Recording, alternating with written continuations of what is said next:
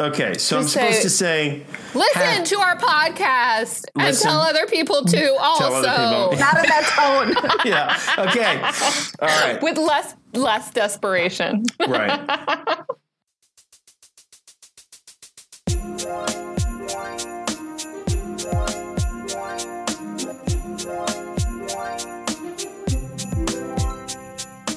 Hello and welcome to the Compact Nation podcast. I am Andrew Seligson, president of Campus Compact, and I am joined by my co-hosts, Marisol Morales, our vice president for network leadership. Hello, Marisol. Hey, Andrew. Hey, Emily. And Emily Shields, the aforementioned or aforereferenced or whatever that is. Emily Shields, executive director of Iowa and Minnesota Campus Compacts in the plural. It's me. Hello, Emily. Hi. How's everybody doing? Pretty good. Yeah. It's cold here in Chicago. Also cold in Iowa. Mostly wet in Boston, I would say, if we're announcing the weather conditions, the defining weather condition, wet here. We got that out of the way. Yes, so we've covered that. We are. None of us, at least, is in a place that has kind of consistently better winter weather than anybody else's, I think. So we're all No, I used to be. Yeah, it's true. Those days are over. But it's really also true. And I don't want to. There are other challenges in California, obviously. In fact, as we speak, I don't want to make light of that. But really bad conditions, fires going, etc. So challenges wherever we are. If I can take that moment to just implore our listeners to support the victims of the Camp Fire in Northern California. Our VISTA leader in our office. His wife's family is from Paradise, where the town that was completely leveled by that fire, and they've all lost their homes and businesses, and lots of people are going through things there. And I know there are some great funds set up, including the Community Foundation up there, so if people can support that disaster, it's a great thing to do. Yes. Yeah. No, it's a great point. So this is our first time talking together since the midterm elections of 2018. I think everybody has now seen overall record turnout. I think it's fair to say since anybody's been measuring turnout in elections for a midterm, as well as a disproportionately large jump among youth voters from 16% to 31%, so almost a doubling in participation, at least based on early data. I was excited to see all of that.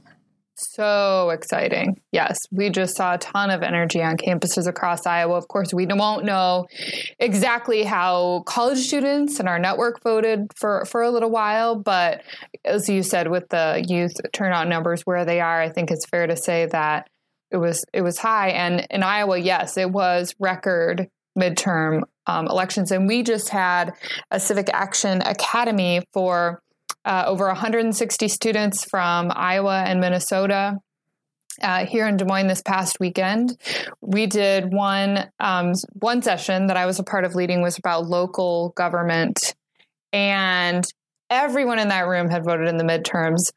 But I'm even more proud to say that way more than usual kept standing when I asked if they had voted in local city council and school board elections. So, I mean, these are people that, in their first several elections are showing up every single time, which, to be honest, I didn't even do. Like, it took me a while to recognize the importance of local elections. So that was super encouraging to me. Yeah. I mean, I agree. I think even here in Chicago, you saw record youth votes. And I think the amount of engagement that's taking place, not just around voting, but overall community issues is on the rise. So it's going to be exciting to see sort of what the future brings in terms of overall participation in our government processes. Yeah, I think, one of the things that stood out to me is the fact that the increase among young people was greater than the overall increase is evidence that the efforts that we've seen, kind of the real growth of an infrastructure to support student voting, student participation, youth participation more broadly, that it's making a difference and getting more people engaged who would not have been without those organized efforts.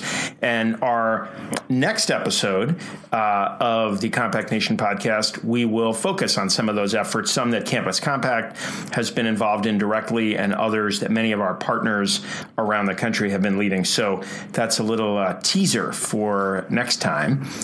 This time, we have an interview, and Marisol, do you want to let us know a little bit about that? Sure. We have an interview with Persephone Lewis. She is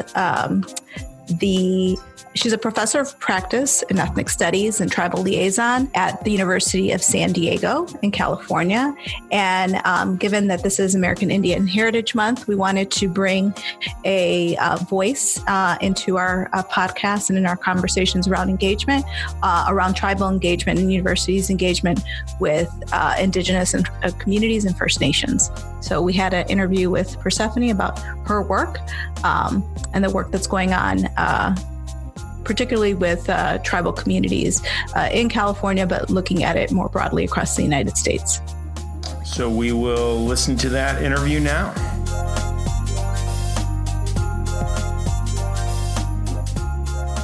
Again, thank you for being available and willing to talk to us. So can you tell us a little bit about what a tribal liaison does and what your role is specifically? Sure. So my main role really is to support the sovereignty and self-determination of the 18 tribes that are located in San Diego County. So I take a very place-based approach. Our university sits on the traditional territory of the Kumeyaay Nation. So the majority of my efforts go towards supporting the needs of those tribes. But then I also, work with tribes all over Southern California also. And so I divide my work into 4 areas.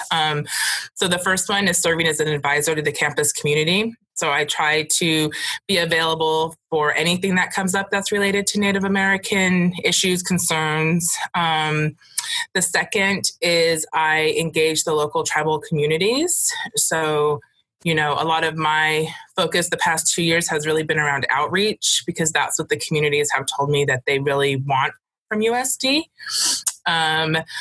So outreach, and then it's expanded a little more. We've been able to start partnering with tribes to submit funding proposals to be able to support some of the efforts that they have in their communities. One in particular is a STEAM project that one of the local tribes is doing. So just trying to really bring the resources from the university to the communities.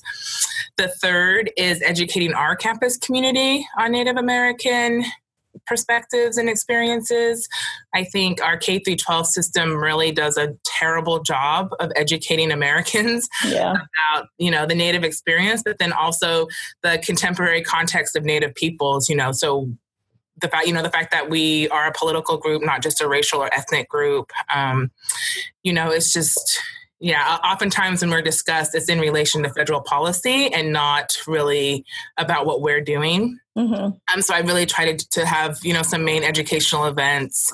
And then my last priority is supporting our Native students. So we have about 190 Native students on our campus, undergrad through grad. And I, try to be available, plan events, serve as an advisor to our American Indian Student Organization, just sort of whatever I can do to support Native students here. Great. Thank you for that. That's pretty comprehensive. Is it usual for universities to have tribal liaisons? Where do you see that in terms of the trend in higher education? Are there networks around tribal engagement that you're a part of? Yeah, so I definitely think that it's on the rise. I think, within the past 10 years, there's just been a lot more attention kind of given to Indigenous people. I think that we have a lot of pioneers that have been fighting for a long time to really have universities recognize their responsibilities to Indigenous people as land grant institutions, but then also just as institutions located in traditional territories. So I definitely see more of a push. In California, we have a number of similar positions to mine, and they're not all tribal liaison.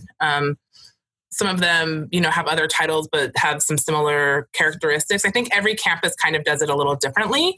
But we have definitely seen a rise in California in universities designating positions, creating, Native student centers, those sorts of things within the past, probably like 5 to 10, probably 5 years. I'd say 5 years. We've really seen an increase. So our big conference, we have a few big conferences. I feel like Indian country just generally is pretty small. So I'm really fortunate to be part of a network that really supports what we're trying to do in higher education overall. And then we have a local group within like the San Diego, Southern California region. We coordinate a couple conferences, so we see each other pretty regularly. And then we also have the UC system created an American Indian Counselors and Recruiters Association, but they have opened their group to all of us. Great. Lots of networking happening. And why do you think there's a rise in this in higher ed? I think there's a couple things. I think for one, the tribes have become more significant players within their local sort of communities. They have funding, they have economic development now, and they're able to, I think, really have some power through how they're donating money to universities, and then what those expectations look like on their side when they do give those, monies for endowed chairs or for centers or positions. I think locally, the San Manuel tribe has been a big advocate of education and has really taken the lead on sort of how tribal communities can form partnerships with universities, and then what that reciprocity looks like. I also think that we have some great Native scholars that have really been pushing out a lot of research and a lot of publications that really support the need for for providing more resources to Native students who are at universities, but then also sort of that responsibility also that universities hold to kind of get them into universities in the first place. So those sort of earlier outreach programs that are so important to ensuring that Native students are able to attain higher education. So I think, it's been efforts from multiple fronts really pushing. And I think with the economy improving, universities, have a little more leeway to be able to support these sorts of positions. Mm-hmm. Mm-hmm. And so can you talk to us a little bit about sort of community engagement with First Nations and Native communities? What has that maybe historically looked like? What are some dreams that you have for what that engagement could be, both in terms of Native students, maybe engagement back with local tribes, but also non-Native students and their understanding connection to Native communities in their areas? Sure. So I think, I was an undergrad in 2001 at a local university of California, San Diego. And there wasn't a lot of talk about Native students in the university at all. I think that from a tribal perspective at that time, that was a long time ago, 17 years ago. I think the tribes are really focused on just getting their students to graduate high school. And that was the focus. I think there's, been a constant history of public education failing Native students. And the tribes were really focused on how they could support just getting their students to graduate. I think as time has gone on, this expectation around going to college has really increased. Tribes are sovereign nations, have responsibility for all of the infrastructure within their reservation boundaries, and they really need their people to get educated, So I think that there's been a much bigger push and efforts on the tribal side to be able to get their students into college. And so I think that that's a big part of it. I really approach my relationships with the tribes from a position of acknowledging and respecting and valuing their sovereignty. So within Indian country, we always talk about the government to government relationship between tribes and the federal local government. And I think that a lot of us try to extend that to also be similar types of framing of relationships with institutions, So for me, it's really about, well, what are the needs of the community and how can I support what they need to be thriving nations versus, what the needs of the university are. I'm really fortunate because I feel like at USD, they've really entrusted. Well, first of all, let me back up a little bit. When we created the position, we framed it after Cal State San Marcos, which is a local university. They have a tribal liaison. They were one of the first to have one. And they really put her within this position of being an advisor to the community. So that was the same way that we structured my position. There are some campuses that don't have positions like that. They'll have positions on the student affairs side or the outreach side, but they don't have positions that are really placed within the institution in that sort of way. So I think this position is really great in doing that. I also think my position is the first to really be a professor / tribal liaison position, which at first seemed like it could be difficult because of the teaching responsibilities. But I've really found is that it's given me more leverage at the university on the academic side, right? Because a lot of what happens in the classrooms. And if you are not in the classrooms, if you can't identify with faculty, I always tease like being in the trenches of having to teach, then you're sort of outside of a big part of the campus. So I think that, with me being a professor of practice, I'm able to be in those spaces and form those relationships with faculty. So I've had, great success in impacting curriculum, having them do land acknowledgement statements included in their syllabi and different things like that, having them support the events that I plan on campus, having it be extra credit or mandatory within their classes. So I think that's kind of given my position a little extra leverage. But for me, it's really just about respecting the relationship with the tribe and really putting their needs at the center when it comes to how I'm going to engage. And so what does that look like in terms of maybe community engagement efforts as well, placing students to do either service learning projects or community engagement? Are there courses or faculty that you work with that are working with local tribes, and what does the preparation look like for that? Yeah, so I think that is an area that I have been very sort of hesitant. I think that, because I'm teaching, I've taken the lead on sort of bridging the classroom with the tribal communities. So I employ a decolonized pedagogy where everything that my students do support, the needs of a local community or a local Native organization. So for example, I do a lot of project-based assignments, so creating videos for a tribe. We have a big youth conference that happens in the area every year. So in the past, they've created the programs, created the video, things like that. I have some colleagues who also have been working with the local tribes, but really, she had a lot of experience with Aboriginal communities in Australia.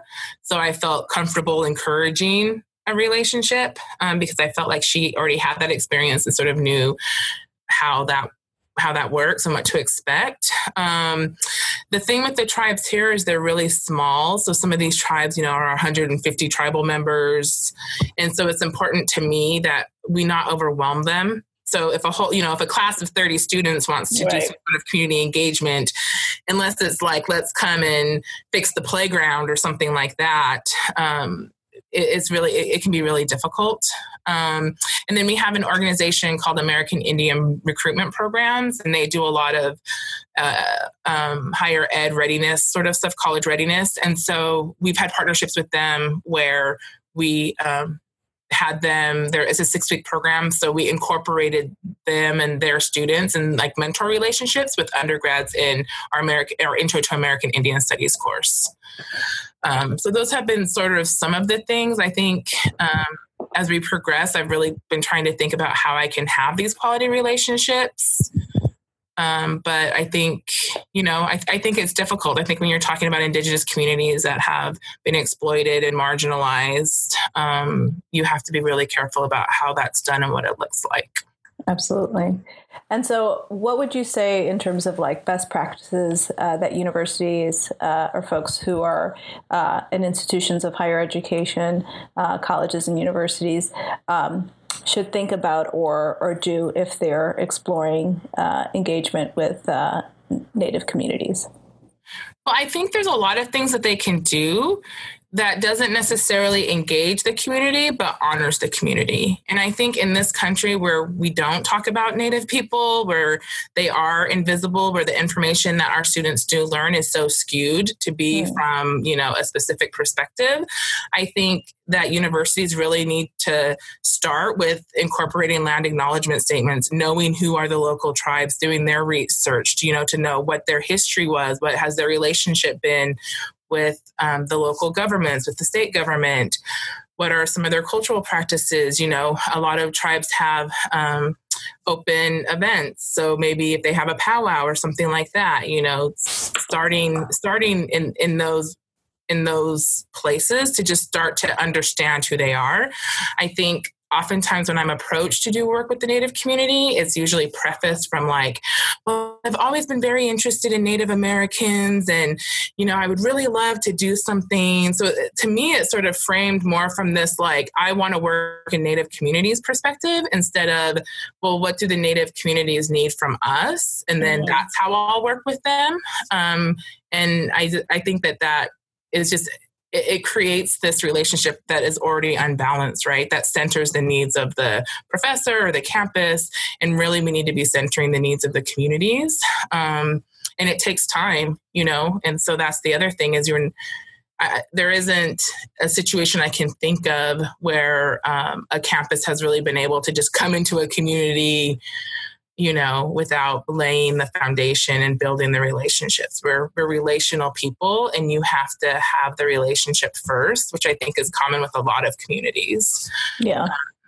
A lot of working with Native communities is the same as working with refugee communities or communities, that have undocumented folks. And I think we just have to really be careful about how we approach that. So I think on the university side, start with inviting guest speakers, right? That's a way to build relationships. Pay them an honorarium. Don't expect them to come and do it for free. Do the land acknowledgement statements, create a website that just talks about, the local people and the university's connection to that or honoring of that or acknowledging that. Making sure that there's courses, you have Native people on your campus. Before you go into a Native community, are you actively trying to make sure that Native bodies are on your campus? And I think that's the big thing is it's easy to feel really good about completing a project in a community, but it's a lot more difficult to actually ensure that your campus represents those people, right? Has those people represented within the campus and that the campus represents those people. So the other thing for us is what's the naming on our campus? Are we acknowledging Native people in any sort of way? Which I think for a lot of campuses, the answer is no. So there's a lot of groundwork that needs to happen before campuses go into Native communities. If the Native community comes to the campus, and that's a different situation. But there's tons that can be done that doesn't even require them stepping foot into a tribal community. Right. Just to start building those relationships and doing that acknowledgement. Yeah. Acknowledging the expertise in the community, having people, inviting people to come and be guest lecturers. All of those sorts of things that have worked really well with other communities can also work with ours. I think sometimes people feel like they don't know anybody or they don't want to be disrespectful, and that just prevents them from incorporating us, right? It just keeps us invisible because people have a lot of hesitancy. So I think, being able to provide advice to faculty is, really important. Having that support for them, even if it's just having a list of recommended readings or things like that, or knowing the websites that can provide that information, I think is a great place for a university to start. Absolutely. little steps in the right direction make a big difference. Right. And then in 5-10 years, and you can say we have this project and we've been working together, and that's so much better than like we went to the res and cleaned up a playground. Yeah. Absolutely. So you talked a little bit about visibility, and we just had an election. And so there were a number of sort of pieces related to Native communities that were in the news prior to the election, the voter suppression that was taking place in North Dakota around the ID laws, and then also the wins for Native women to be representatives in Congress in Kansas and New Mexico. Tell us a little bit about that civic engagement piece within the Native community, particularly in relation to things like the U.S. Congress and voting and other things. Yeah, I think I definitely think it's been building. I think I think Indian country is really led by women. A lot of times you'll see the men, right? They're the pictures, but really my experience has been that it's been the women. And I think when you look at, the fact that we were able to get 2 Native women into Congress this year, that's been building, that's been building through races at the state level. And it's exciting. I think there was a lot of more support for this election in Indian country just via like my contacts and my social media than I have seen in the past. I think tribes also have been pushing for district boundaries to be redrawn that allow them more say in elections. I think they pushed also for polling places on reservations. So I'm from Nevada, and this year there were a number of reservations that had polling places within tribal boundaries. So I think maybe we're just engaging more also in the process and feeling like we have a say. For a lot of tribes, they didn't get the right to vote until the 40s, even early 50s. And I don't think people realize that, because of our political status. There was a lot of pushback that we shouldn't have the right to vote in local or state elections, as members of federally recognized tribes. I think it takes some time, right? So, for tribes that just got the right to vote in the late 40s, they haven't been voting for very long. So it's also, I think, about building this culture of civic engagement, which I think for the average American is sort of expected, right? Because you're trying to be part of a system, you want inclusion. But for Natives, we kind of in some ways want exclusion. So I think, that a lot of work has been done, and that is really exciting. I think the voter suppression in North Dakota is a classic example of how policy and legislation is used to disenfranchise people, and not just us, right? But lots of folks that are considered to be threats to the status quo. I was really happy with what was done, like the tribal response in North Dakota. I think tribes like Standing Rock really scrambled to try to get new IDs that had addresses. People don't understand how the reservations work. And I think, again, back to that education piece, they don't understand that it's the tribes that determine streets and addresses. They don't understand that actually takes a lot of resources to be able to do that. Right, because that's infrastructure building, right? It's infrastructure, yeah. And our money for infrastructure comes from the federal government, and the federal government is not trying to just pour money on us, So for the tribes that have the economic development, they've created streets and grids and fire hydrants and all these other things. But for a lot of those in North Dakota, it's just not able to happen. And so I think that they really took what happened and they were able to scramble and to make sure that, their people had access to voting. And that I think that's the biggest lesson, right? And I think it's a lesson for all tribes. These things can be taken away from us at any time. And we can't be complacent, and we have to engage in the political process. Absolutely. And so I guess as our time comes to an end right now with this podcast, I think for us, it was really important to, one, bring in diverse voices and experiences, and especially since November is Native American Heritage Month, the ability for us to think about the different communities that we engage with, and some that we oftentimes ignore, right? But then also, what spaces do we create to begin to really promote equity and inclusion? So I want to thank you again for taking the time to share with us the work that you're doing at University of San Diego, your experience as a tribal liaison. And I guess before we leave, any kind of last closing thoughts or comments? I think I just want to say thank you. Thank you to everybody who values community engagement. When I remember taking my first community service learning course.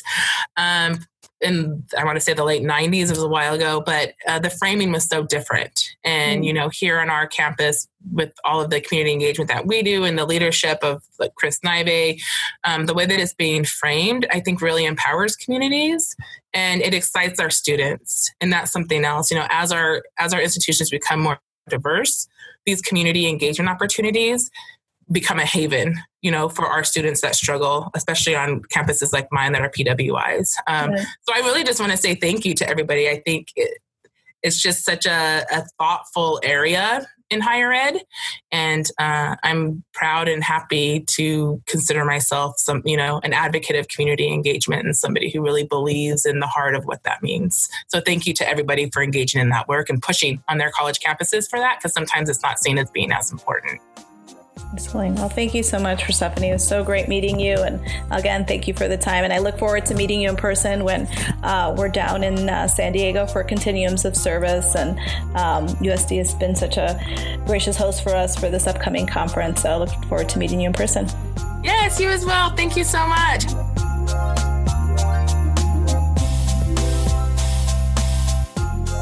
All right. I thought that was a really interesting conversation. Lots to dig into. Marisol, is there anything that stood out for you from your conversation with Persephone?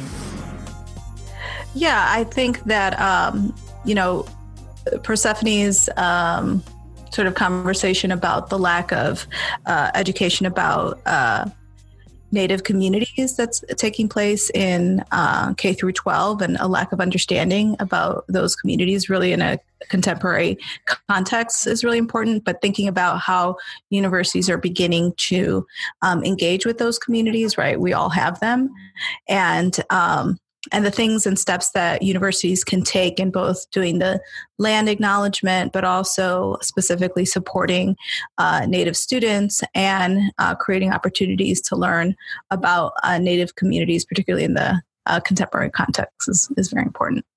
Yeah, I really thought the land acknowledgement statement idea was a very concrete way for faculty members and others to take action. I also really liked what she suggested around, there are specific issues when thinking about engaging with these communities that aren't going to work for everyone, whether it's because the size of the community can't sustain it or the time isn't there to invest on the front end, but there's still a lot you can do. And I thought she provided a good host of examples of those kinds of things around honoring Native communities, inviting guest speakers and paying them, thinking about the ways your campus is honoring or not honoring that history with naming and other opportunities on campus. I mean, I think there's a lot that folks who care about those populations can do that doesn't necessarily have to mean taking their time in a way you would traditionally expect. I was also very struck by Persephone's point about the invisibility of Native Americans in the way many white people and other folks in the United States are educated about the contemporary world. And I had this experience that the conversation reminded me of when I first moved to Minneapolis, having grown up and lived in the Northeast. I lived in a neighborhood called Powderhorn Park, and there was a bus that I took to the university campus. And one of the stops on the bus route was right by an urban housing complex created to serve urban Native American populations called Little Earth of United Tribes in Minneapolis. And so, the bus stops, and this was like one of the first week I was living in Minnesota, and a number of folks who live in Little Earth got on the bus. And I literally had this like powerful experience of shame that I realized in that moment that I essentially had experienced Native Americans as people who lived in history books. I didn't know any personally. There was no visibility in my world, but I had allowed that to like just shape my understanding instead of, being more thoughtful about that. And so then, it was a very different space that I was living in. And I've hopefully learned a lot in the last 30 years. But I think for many Americans, that experience is powerful. And I don't think people are always thoughtful about it when they then cross barriers. So when Persephone made that point about people being interested in working with Native communities and saying essentially like, I'm interested in Native Americans, so I would like to work with you. I thought about, if somebody came to me and said, I've always been interested in Jews, and so I'd like to do something with you, like that would seem incredibly weird. But I think people do that approach just seems completely normal to many people. And so just thinking about, again, being that kind of reflection on one's own ignorance, and also that not making other people kind of bear the burden of that ignorance as you engage. That just kind of really hit home for me.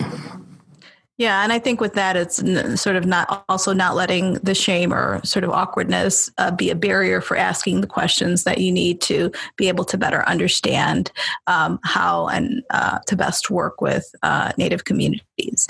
In terms of like what she talked about in the interview is the idea of relationships and how important that is as a beginning point, and that it's not, relationships take time, and particularly in, I think, highly sensitive situations when we have such a power dynamic, oftentimes, not only between sort of universities and tribes, but a power dynamic in the way that we've learned about the Native American community in the United States. And so, thinking about what sovereignty means, right, to dealing with sovereign people, what's the difference with that? How she identified,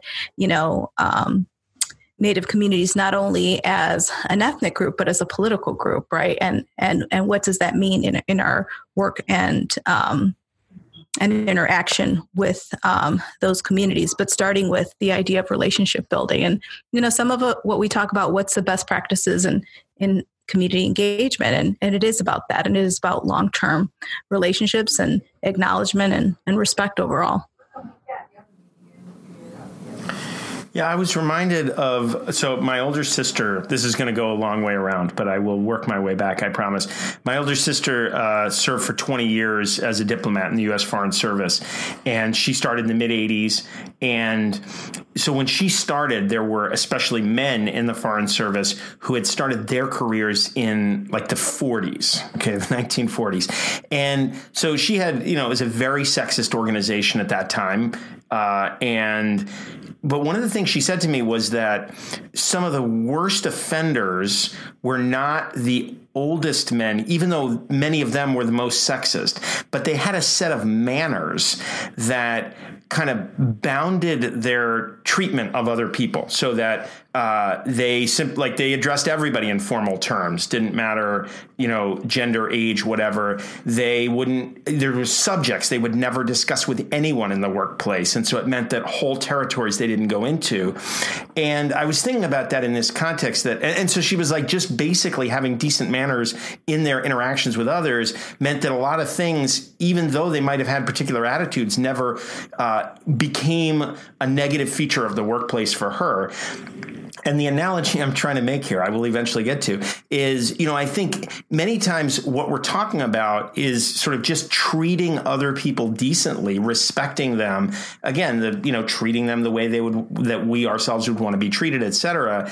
But people often in these cross-cultural encounters kind of lose their bearings and treat people in ways that they would never treat members of their own groups or people whose experiences they're more familiar with. And so I think your point, Marisol, that it's good to ask questions, it's good to learn, but doing it in ways that just reflect ordinary, common decency, respect, thoughtfulness, and just a recognition of, the sort of common humanity goes a pretty long way. Mm-hmm. Yeah. And It seems like nowadays that's something we've got to reteach. Yes.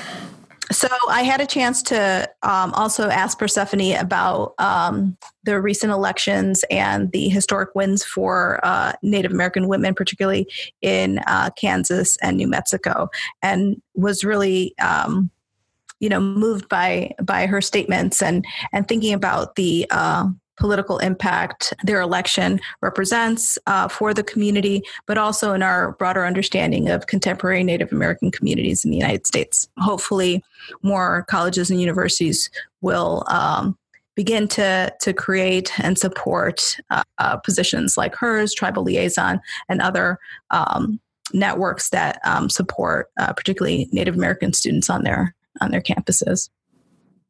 Yeah, I mean, again, thinking about what you can do where you are with what you have, that impacting Native populations doesn't necessarily mean going there and, doing something. It means thinking about what's happening where you are and where are Native people in those spaces. And if they're not there, why not? And those kinds of things. And I think we don't often enough think of community engagement as changing things right where we are. We think of it as something where you go somewhere else to help or change something else.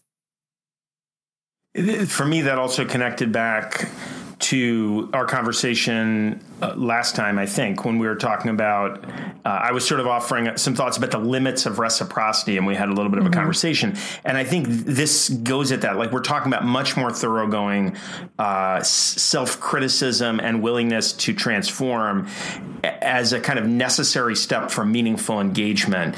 And I thought Persephone did a great job of talking about the ways that changing the institution and being prepared both to serve students from all communities and to then also build partnerships. I thought that for me was also really informative. Marisol, thank you very much for that interview with Persephone. I think there's a lot more that we could say both about the particulars of community engagement in the context of Native American communities, but also the broader ways that we all need to think about the way our work and our institutions need to change to really make good on the promise of full participation, both in higher education and more broadly for the many communities who have historically been excluded. And so I thought that was just a great way to get us thinking about how to seize those opportunities to deepen the work we're doing and engage across boundaries of difference. That is today's episode of the Compact Nation podcast. Thank you very much for listening. Tell your friends about the Compact Nation podcast. You can rate us on iTunes. That helps other people find the show. And you can tweet using the hashtag CompactNationPod to share ideas with us for future episodes and feedback on ones you've listened to. So thanks again. You did it! Barely.